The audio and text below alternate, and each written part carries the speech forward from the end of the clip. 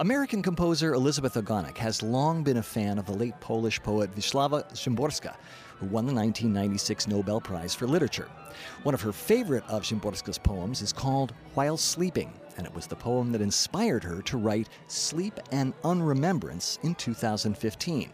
She says that Szymborska was fascinated by the mundane and the quotidian, and she had a beautiful way of looking back on things using that kind of language. She found the joy and the playfulness in all these past memories. This particular poem grapples with the idea that memories often change so dramatically that they simply end up disappearing. What remains is a frantic quest to remember all the things that mark our lives as special until we come to terms with the fact that forgetting is a part of the cycle of life. The music that I have written, she says, attempts to capture the spirit and energy of this poem. Simple musical ideas are molded into highly recognizable gestures that reach far beyond their ordinary structural characteristics. As the piece develops, these kinds of ideas recede into the background as if they have changed or cannot be remembered anymore. Szymborska undoubtedly knew that she was near to her death when she wrote the poem, making the text a powerful opportunity to look back on life past. I, however, see it as a reminder that behind every corner lurks mystery, surprise, and change. Thus, the music twists and turns in search of its own memories and its true identity. It is only in the second half of the poem that it becomes apparent that this is a dream sequence. Szymborska uses a metaphor of taking a 2.5-minute nap and having a complex dream of all these experiences which make up life. Time is suspended, and ideas from the beginning are stretched out and turned into more lyrical statements. The piece ends on an ambiguous note, as if we don't know what comes next. End quote. And you hear the applause for the San Francisco Symphony's music director, Esa-Pekka Salonen, as he takes the podium to open this concert with Sleep and Unremembrance by Elizabeth Ogonek.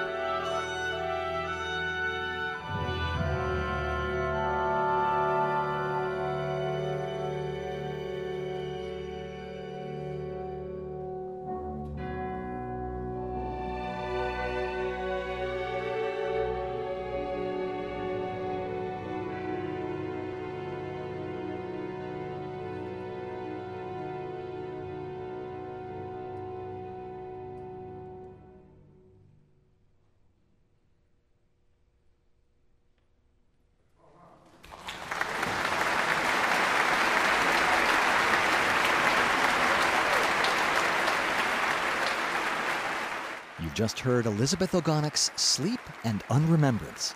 The San Francisco Symphony was led by music director Esa-Pekka Salonen. Elizabeth Ogonek was born in Minnesota and studied at Indiana University's Jacobs School of Music, USC's Thornton School of Music, and the Guildhall School of Music and Drama in London. From 2015 to 2018, she was composer in residence for the Chicago Symphony Orchestra.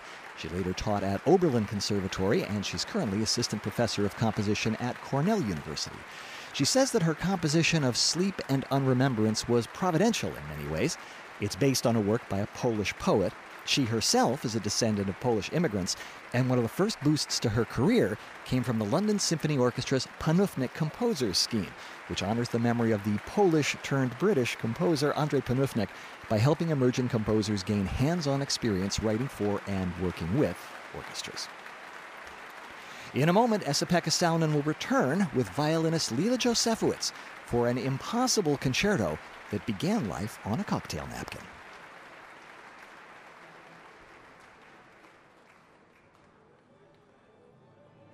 You're listening to a broadcast concert by the San Francisco Symphony from Davies Symphony Hall. I'm Rick Malone.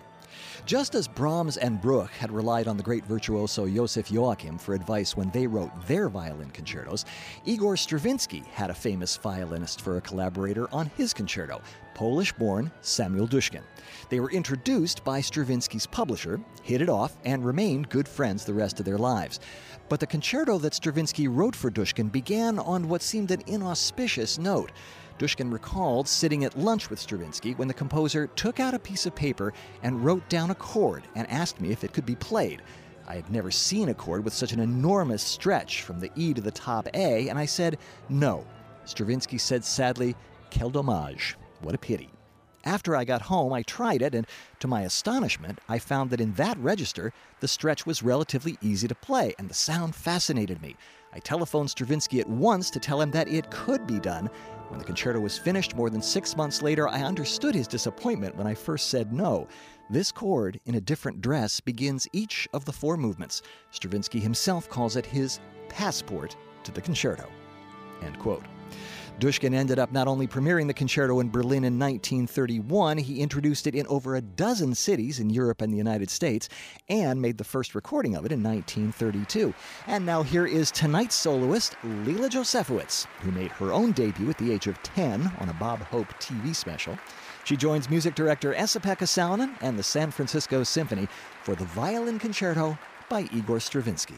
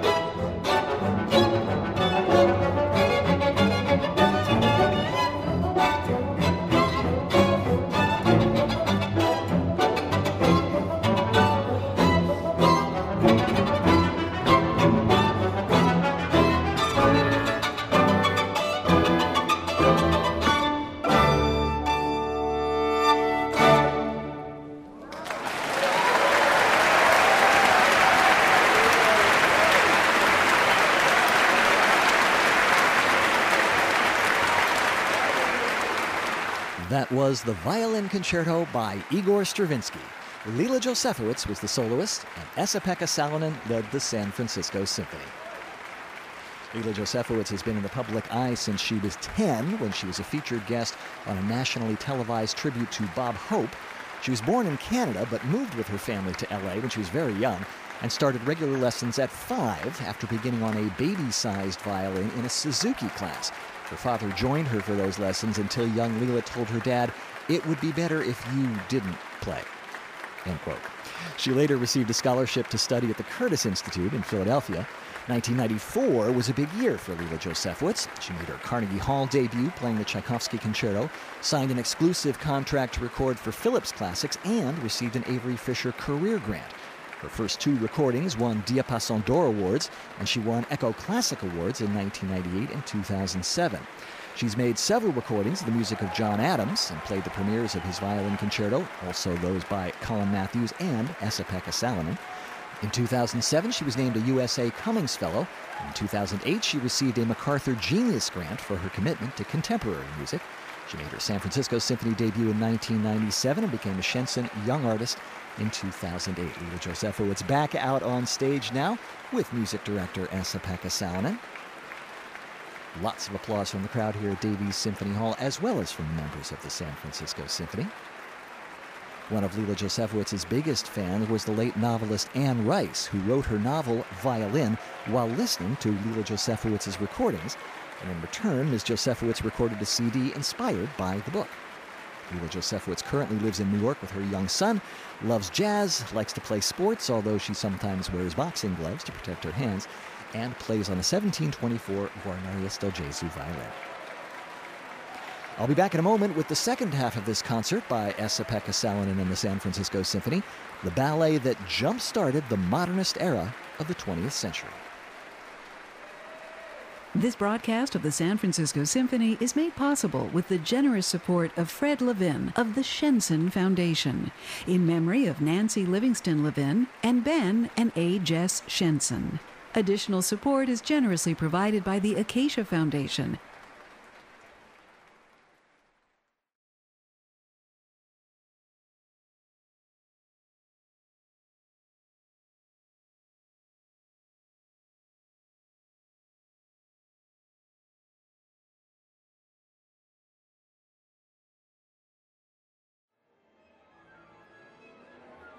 Welcome back to Davies Symphony Hall for the second half of this broadcast concert by the San Francisco Symphony with music director Esa-Pekka Salonen. I'm Rick Malone. Igor Stravinsky's ballet, The Rite of Spring, is probably the most famous or infamous piece of music written in the 20th century, if not ever. The first performance in Paris in 1913 caused the most famous riot in music history, which made it a huge success in the eyes of Serge Diaghilev of the Ballet Russe, who'd commissioned it, and who knew great publicity when he saw it. But the cause of the riot was probably not so much the score itself as the primitive and angular choreography, which was based on ancient Russian folk dances, as well as with the factionalism in the Parisian art world. Art was politics in France in the early 20th century, and differences of opinion were almost guaranteed to cause a riot. This particular riot is still controversial over a century later. One story has it that it was planned in advance, another that Stravinsky actually joined in. In contrast, though, at the first concert performance a year later, the audience was so enthusiastic they carried Stravinsky on their shoulders through the streets of Paris. The two parts of the ballet are the Adoration of the Earth and the Great Sacrifice.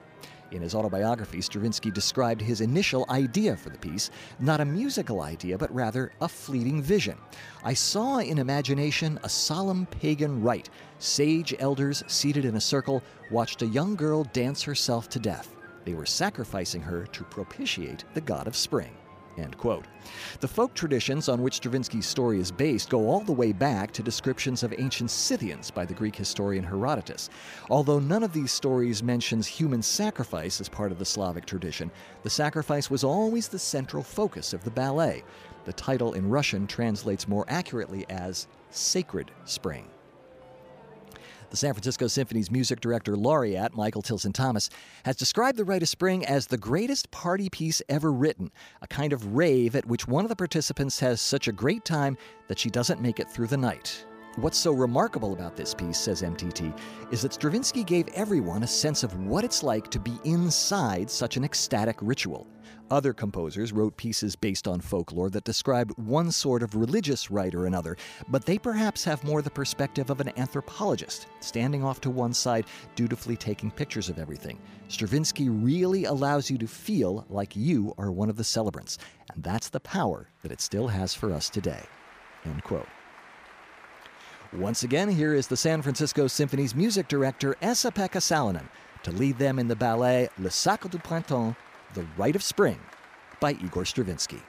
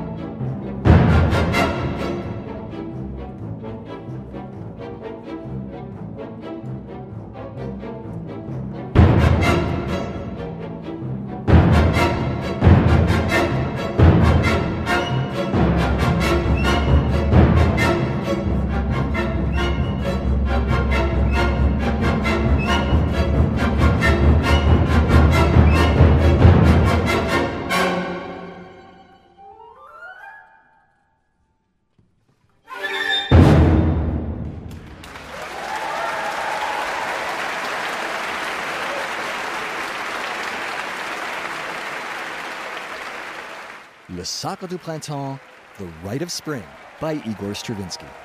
The San Francisco Symphony was led by music director Esa-Pekka Salonen. And Esa-Pekka Salonen offering a solo bow to principal bassoon Stephen Paulson for his beautiful solo at the very beginning.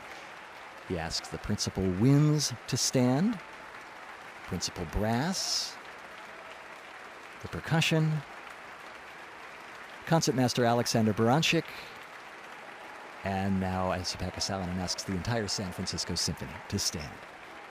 The San Francisco Symphony has recorded The Rite of Spring with music director laureate Michael Tilson Thomas for BMG Classics.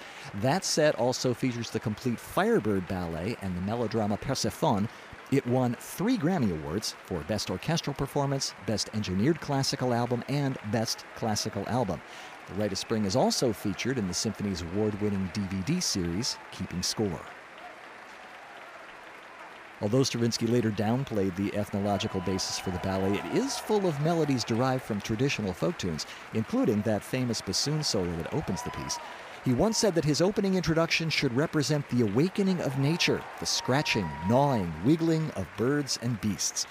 This quote may have been what gave Walt Disney the idea to include the piece in his groundbreaking 1939 animated film, Fantasia. You've been listening to a broadcast concert of the San Francisco Symphony from Davies Symphony Hall. Violinist Leila Josefowicz was the soloist for Igor Stravinsky's Violin Concerto, and music director Esa-Pekka Salonen led the orchestra in Stravinsky's ballet The Rite of Spring and Elizabeth Ogonek's Sleep and Unremembrance. These broadcast concerts are produced by the San Francisco Symphony, and music director Esa-Pekka Salonen, President Priscilla B. Giesslin, and interim executive director Matthew Spivey. This broadcast was recorded by John Johansson and edited by Jason O'Connell, and the program notes were adapted from those written by James M. Keller.